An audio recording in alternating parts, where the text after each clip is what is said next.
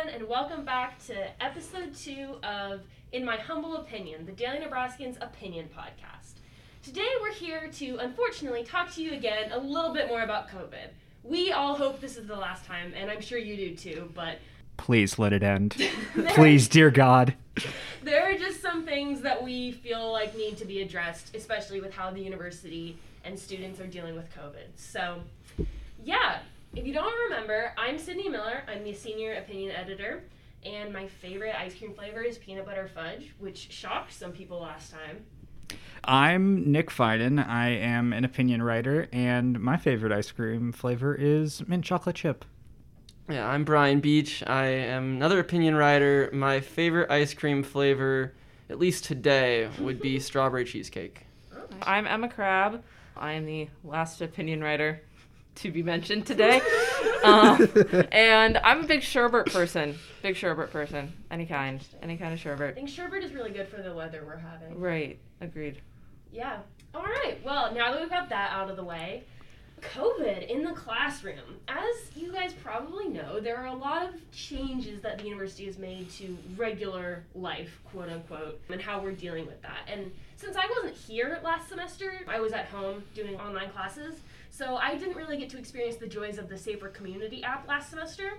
And I have some thoughts about the way that it's being implemented, particularly how we're getting into classrooms. One thing that I've noticed in particular is that even if there's only 1 or 2 entrances and everything else is locked, as a way to herd people into getting their app checked, first of all, people can sneak in other doors. This is just a given. But also, it just creates a cluster of people in the hallway. Yeah. I several times I have been in a crowd of people, all furiously swiping through their phones trying to pull up the community app, and it's not a very fast app. It takes a while to load, especially when the campus Wi-Fi is not the best. Yeah, so you're just waiting in there, and then you have to show it to them, and then you get to go. And I think, you could say that that's the best that they could do, but on the other hand, I've only had 3 buildings where I regularly actually have to show my card. A lot of the buildings I go into are just, there's just a little table that says, please don't come in here if you're not safe. Especially later in the day, I've noticed there's just sometimes no one there.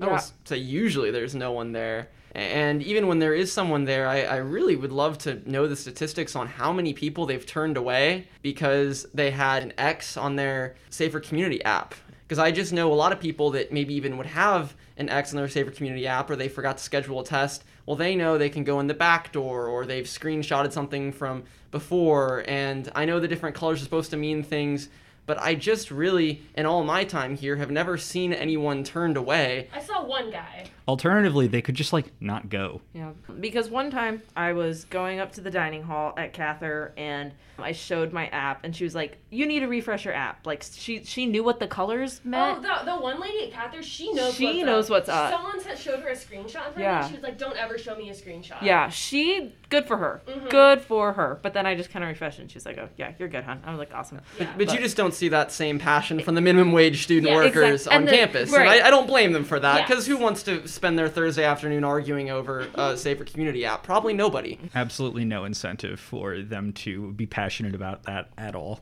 Yeah, they do get paid $10 an hour. At least that's what the listing is on Handshake last time I checked. So if anyone's looking for an on-campus job where you don't actually, it seems, have to do a lot, or if you guys are really passionate about the safety of our community, you should look into that. So beyond that, the fact that there's only a couple openings, you can sneak in the back doors, but I've found the times that I've personally tried, not that I want to circumvent the system, I have been vaccinated and so I'm always allowed access, but sometimes it's really hot, or I've walked a half mile across campus to get to my class, and so for the first few days of classes I was trying to get in entrances that weren't open. I've just been thinking about how this affects people with disabilities on campus. Even, I don't know how they're operating the accessible entrances, but even people without visible disability, people with chronic pain and chronic illnesses like that, I wonder if there's any severe toll that's being taken on them from having to do this extra walking. And I'm not sure the university's taken a lot of these factors into consideration when they designed this. Right. And then the one thing I've also noticed is I wonder how they decided which entrances to make the approved entrances, because it seems to me that I know the one in the journalism building, for instance, is on the side with stairs, not the side that is like facing the parking lot. Or the one at Andrews is the one that's like on the back side of Andrews. Which is on right by the writing center opening, which is weird. And then between Andrews and Burnett, usually in past years, I have simply exited Andrews, walked 15 feet, and entered Burnett. But now I have to go all the way around to the other side of Burnett to get in. I just wonder if there was a thought process. I would really like to know what it was, because it doesn't seem to line up with my hypothetical thought process for where I would put. It's not entirely clear which doors are supposed to be the designated exits, especially there are in designated exits? Yeah, there are. Right? I just kind of leave. Well, that is what most people do. But on the point of the crowding people, you can end up with a situation where you have a crowd of people in that sort of like airlock sort of situation, and there's a bunch of people who want to leave, but then can't. I definitely don't have to go out out a different I don't exit through the entrances because Right. I know that'll happen. Right. But I just go out any other door. What about those kids who have been exposed to COVID potentially? Do we think they should be going to class? Does the university incentivize them to do all that? Brian Beach has more. Well, I think the issue is, especially for students who may have been exposed or may be feeling just the slightest bit under the weather, then they have to realize, okay, if I get a test, and especially if someone's vaccinated and they may test positive, but it's not going to be a major illness for them, they're still going to have to make that decision. And if they end up being positive, now they are going to miss substantial amount of class time. They're going to lose access. If they live in the dorms, they're going to have to go to quarantine housing. It's going to be a major challenge for them to have to overcome. And so what that does, in my view, is this de-incentivizes testing. And this makes people more likely to say, well, I may feel a little sick, maybe I was exposed, but knowing what this quarantine process is going to look like, I don't want to get tested. And I mean, there have even been situations, and I know of people that have been that same way, and it's challenging because you want to know, and if you are COVID positive, maybe it's nicer to be like, all right, the next couple of days, maybe I'll just self-isolate, but I think you're really making a huge deal when you make such a big deal about a COVID positive test, but you're also not requiring it for everybody. There's really no reason, in my view, to want to get tested if you can just simply say, hey, I'll quarantine myself. So if we're going to really want numbers, though, on who has COVID on campus, you can't have a situation where people feel like they're afraid to get tested. So the way I would view that is these quarantine requirements, especially for a student population that is at least over 50% vaccinated, is to just trust that you're going to be responsible. And I know that also means people are not going to be responsible, but at the same time, even with our current system where people are missing class that may be testing positive, there's no way to tell what they're doing outside of that situation. Sure, they're barred from class, but they're still able to do other things with people. And so this idea of we're going to make sure you can't go to just this one thing that's very beneficial, that's going to scare people away from getting tested, that's for that reason I'm against the quarantine requirements right now. Yes, back in 2020, the early days, I think that was important, but at this point, when you recognize that you're going to be living with this disease, I think get rid of that, encourage everyone to test, encourage everyone to be responsible about that, and I think you're going to have fewer COVID positives showing up to class, because if they know they're COVID positive, then you can use that and maybe tell a teacher that you're going to be gone, as opposed to having this wonder, I don't know if I have COVID, but I don't want to get kicked out of the dorms. Right, I agree, because I know last year there were, not in the union there wasn't anyone, but in the library there was always like a person to check you in, and I haven't seen someone at the library so far this year. I don't know if either of you have, but to me that's kind of interesting that it seems to be literally hampering down on the academic buildings and on the academic things. I've done a trip in Piper Hall for isolation housing. Piper Hall, it's not. It would give it 2.5 stars, and those only came from the free food. Yeah, it was so rough, and I do not wish that fate on anyone. And I know deep down, as the terrible person that I am, if I was like, oh, I don't know, maybe feeling a little sick, but like I lived on campus and I know I would get sent back into Piper where there is no one really to talk to, and you just have snacks and like America's Next Top Model to keep you company. That is such a hard thing to do, especially knowing in a perfect world we are all like COVID conscious community members, but we are more than community members. Like, we have other identities that honestly probably mean a lot more to us. And so that's, in my opinion, where like all of that is coming into conflict, is just the idea of we're people in the eyes of the Lincoln community, but we're also people in like our own eyes, very dynamic people with a lot of different likes and interests and desires, and none of those are staying inside for a week. Emma, you've had an experience with this recently about like an exposure, and part of the trouble with that was you did end up quarantining, but there was some trouble with your classes. Right. So I, during my first week of classes, ended up in quarantine, and I was pretty astounded by the lack of contingency plans that I faced because I was there. I'm vaccinated, so I did not experience any symptoms whatsoever, but I was not able to do a lot of my work because, different than last year, where even if you had an in-person class, there were options, there were Zooms going on, maybe there were 2 different sections and you could meet a different part of the week.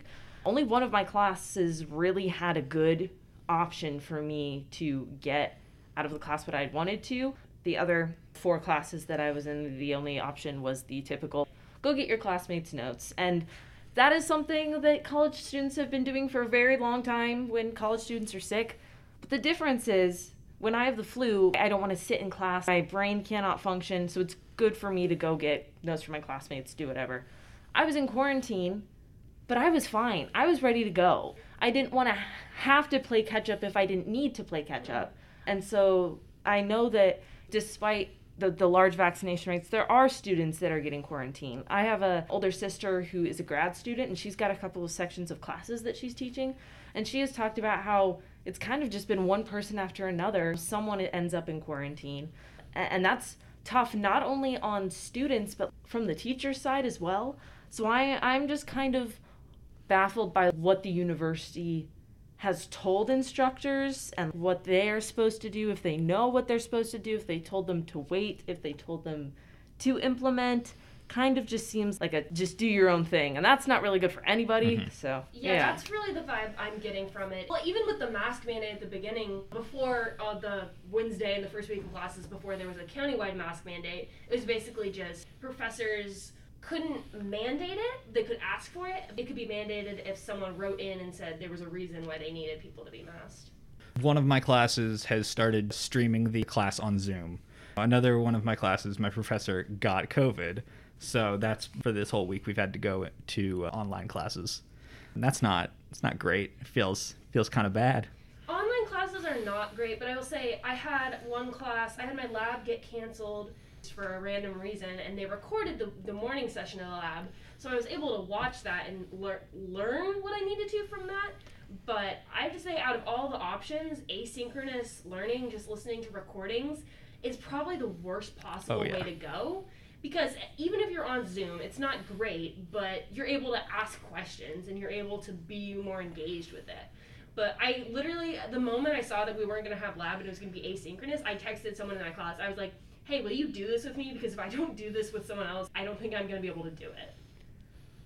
Well, and I think asynchronous learning kind of almost lays bare a lot of what the college curriculum is and what you're paying so much money for. And I don't want to go too far off topic, but I think COVID really has exposed a lot of what college is at its bare minimum. I mean, it's one thing to go and listen to highly educated professors teach with passion about certain topics, and that's something that you can't do. But with the internet, you see these asynchronous assignments, and it's like, read these 3 articles and write a discussion board post.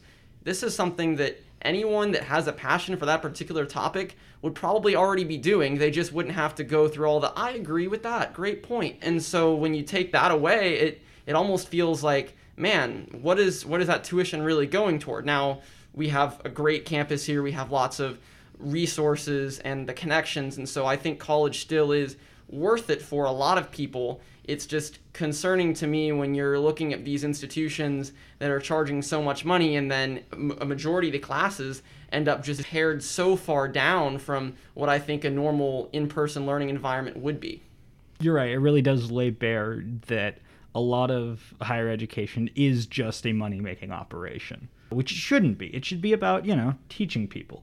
I was thinking about, of all my classes, the ones that have mandated engagement and attendance policies, are often the ones that you don't necessarily need to go to learn things. It's more about having an experience, a discussion with other classmates. And the ones that aren't required, you don't have to go to everything. Those are recorded and there's lectures that you can get. I really enjoy my discussion-based classes, and I enjoyed them a lot more in person than I do on Zoom, but I think it would still be better than to just take away the discussion part of the class. Right, and I think kind of tying it all back into the whole contingency plan thing is I also have a lot of discussion-based classes, and the one professor who did give me a great contingency plan... Was it Dr. Azima? It was. Of course it was. It was amazing. So what she does is just for every class, all the class gets on Zoom, and you're kind of sitting in like a circle. And then what happens is Dr. Azima has her laptop open, and if you want to say something, you can say something over Zoom. If your classmates want to say something that are like actually there in the room, they just unmute their laptop so you can hear them, and then they speak. And it was really, really good. And I was still able to kind of hear and get in on discussion. And I know that's something that the rest of my classmates, they might end up in quarantine, but it's something that they're going to use throughout the semester. And I thought that was way better than just like, yeah, here's some notes. Because none of us actually take good notes. We all think we take good notes. There are like 6 people at this university that actually take good notes, and I know also none in of them. discussion-based classes, I don't know about you guys, but I'm not taking notes. Right. Right. Because I'm not being tested on it. It's interesting and I'm engaging with it, but I'm not actively retaining it for a test later on. Right.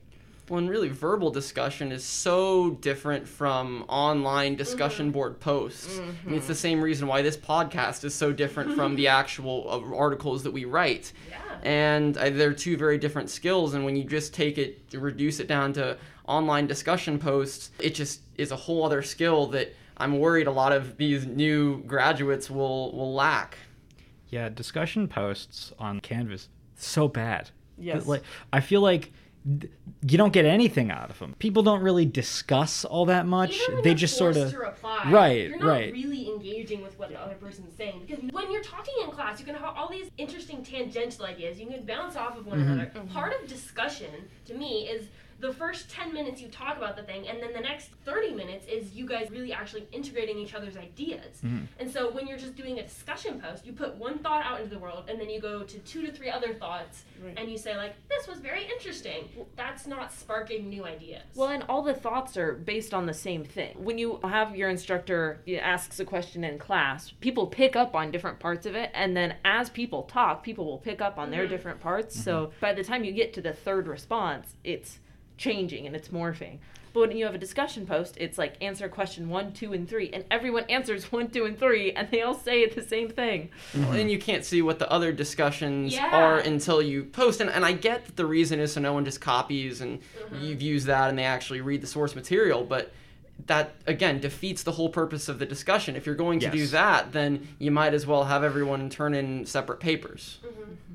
There is a way to prevent all of this. To be in Dr. Azima's English 380 class. Well, that is one way, but that's not a permanent solution. Permanent solution is that everybody needs to get vaccinated. Everybody who can get vaccinated absolutely should. I think that we are fast approaching a point now that the Pfizer vaccine has been approved and the others will probably be approved before the year's over. I think we're fast approaching a point where if you are not vaccinated, you are yourself doing measurable harm to other people.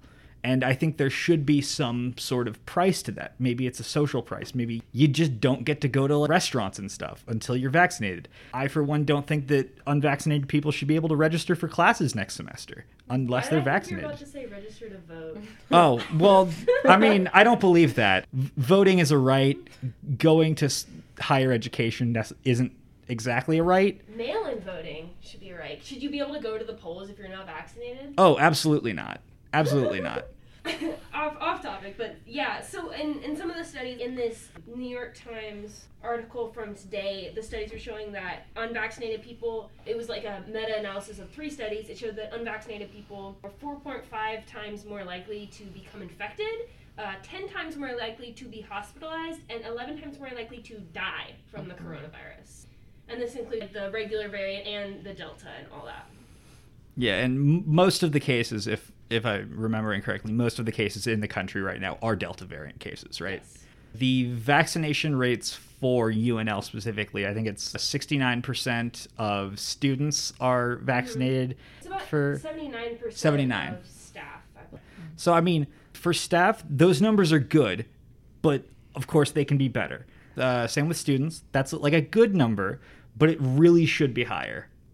Because herd immunity may not even be necessarily 100% possible with COVID.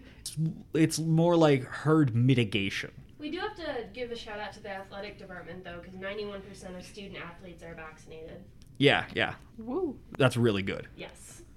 And I think really the Big Ten's ruling that if you have to forfeit any competition due to COVID on a number of players in your roster, in the past, or at least last year, that was a no contest. This year, that is counted as a loss. I really do think that's been the biggest incentive within the athletic department for getting vaccinated. That is really interesting. Yeah. I did not know that. That feels like a really granular and effective policy to get people vaccinated, right? It's something that most people would not even consider, but that really does feel like an effective motivator. It'd be crazy if the university did something similar to that with students in their classes. There For their you go. grades. For their grades.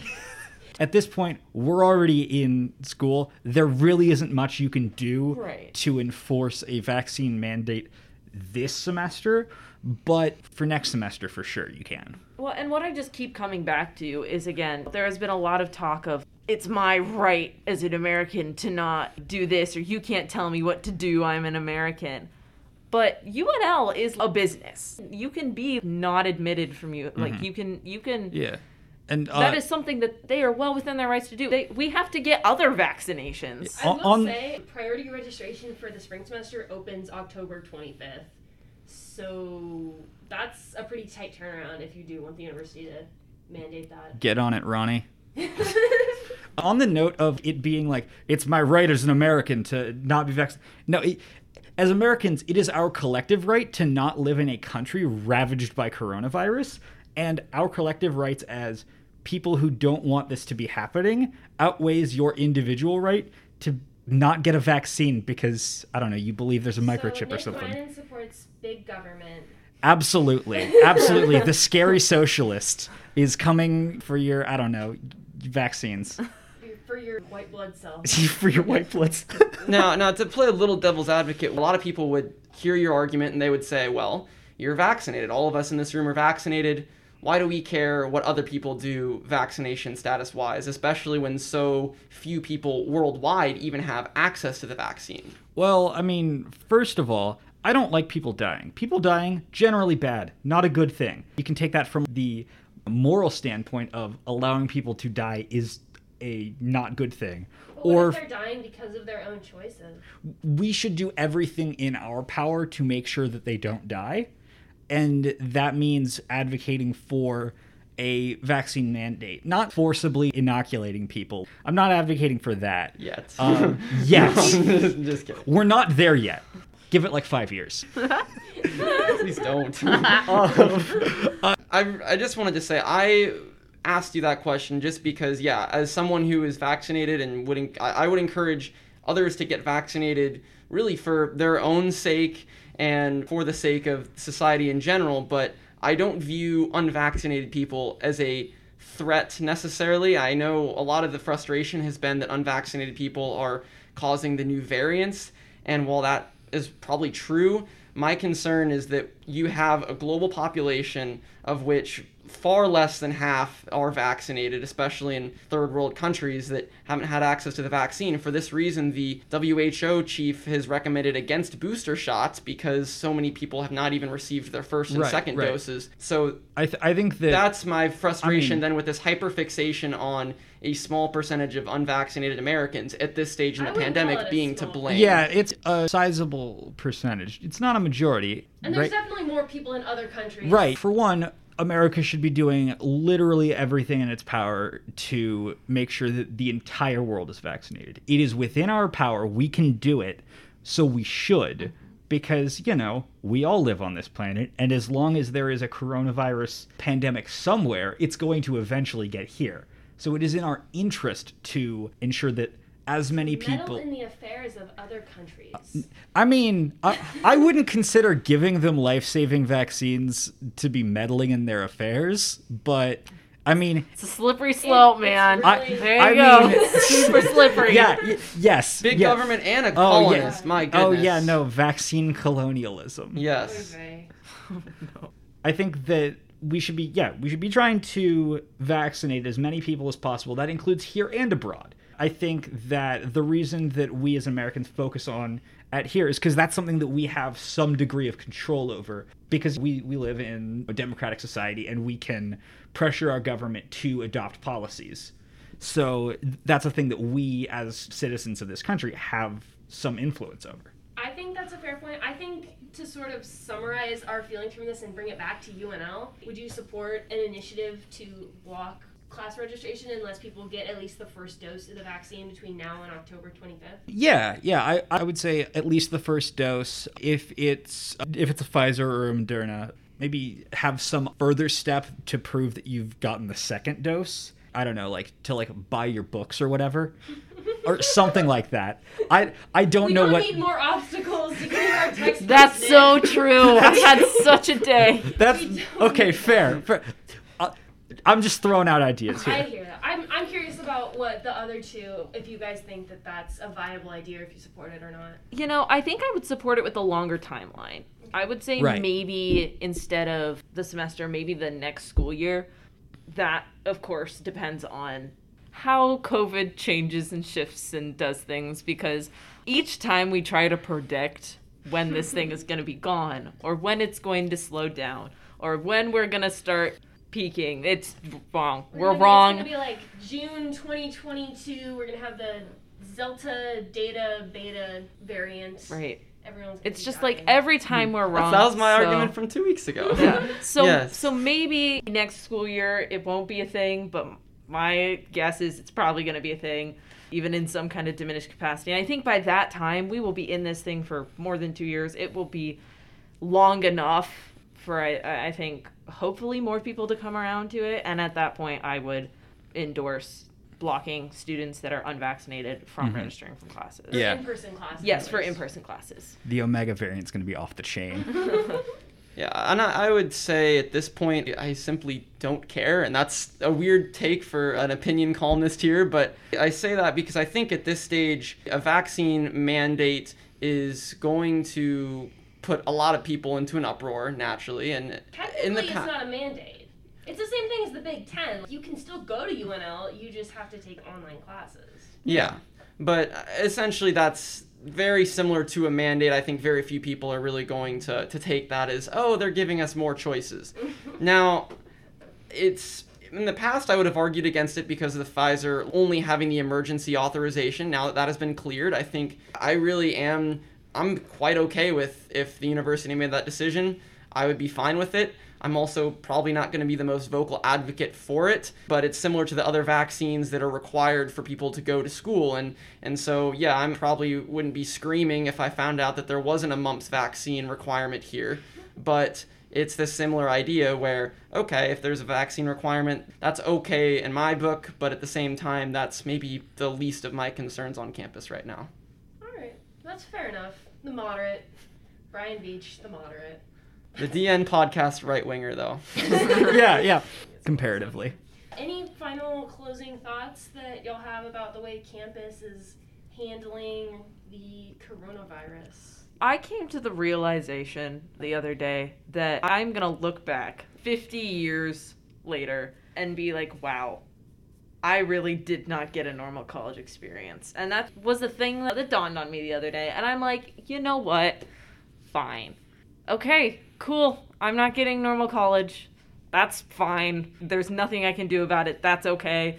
So I've come to this weird point of acceptance with it all, where things are weird, new things are happening, no one actually knows what they're doing. We're just trying different things and putting together pieces of the puzzle, and I'm gonna go home and do my discussion boards and live my life. Zen Emma.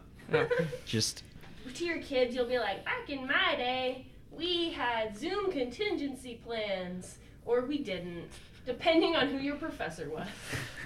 I think we can agree that the real hero of this episode is Dr. Azima. Yes, so. Dr. Zima, we dedicate this episode to you and the UNL Writing Center. All right, well, thank you again for listening to us talk about COVID. We promise that this may be the last time for a while that we do that. Next week, you may be able to look forward to us finding out which of America's 6 political parties that we belong to. That's right, you heard me say 6. More on that next time. Oh boy, All oh right. boy. Oh boy, oh boy. Stay safe, everyone. Mazel tov.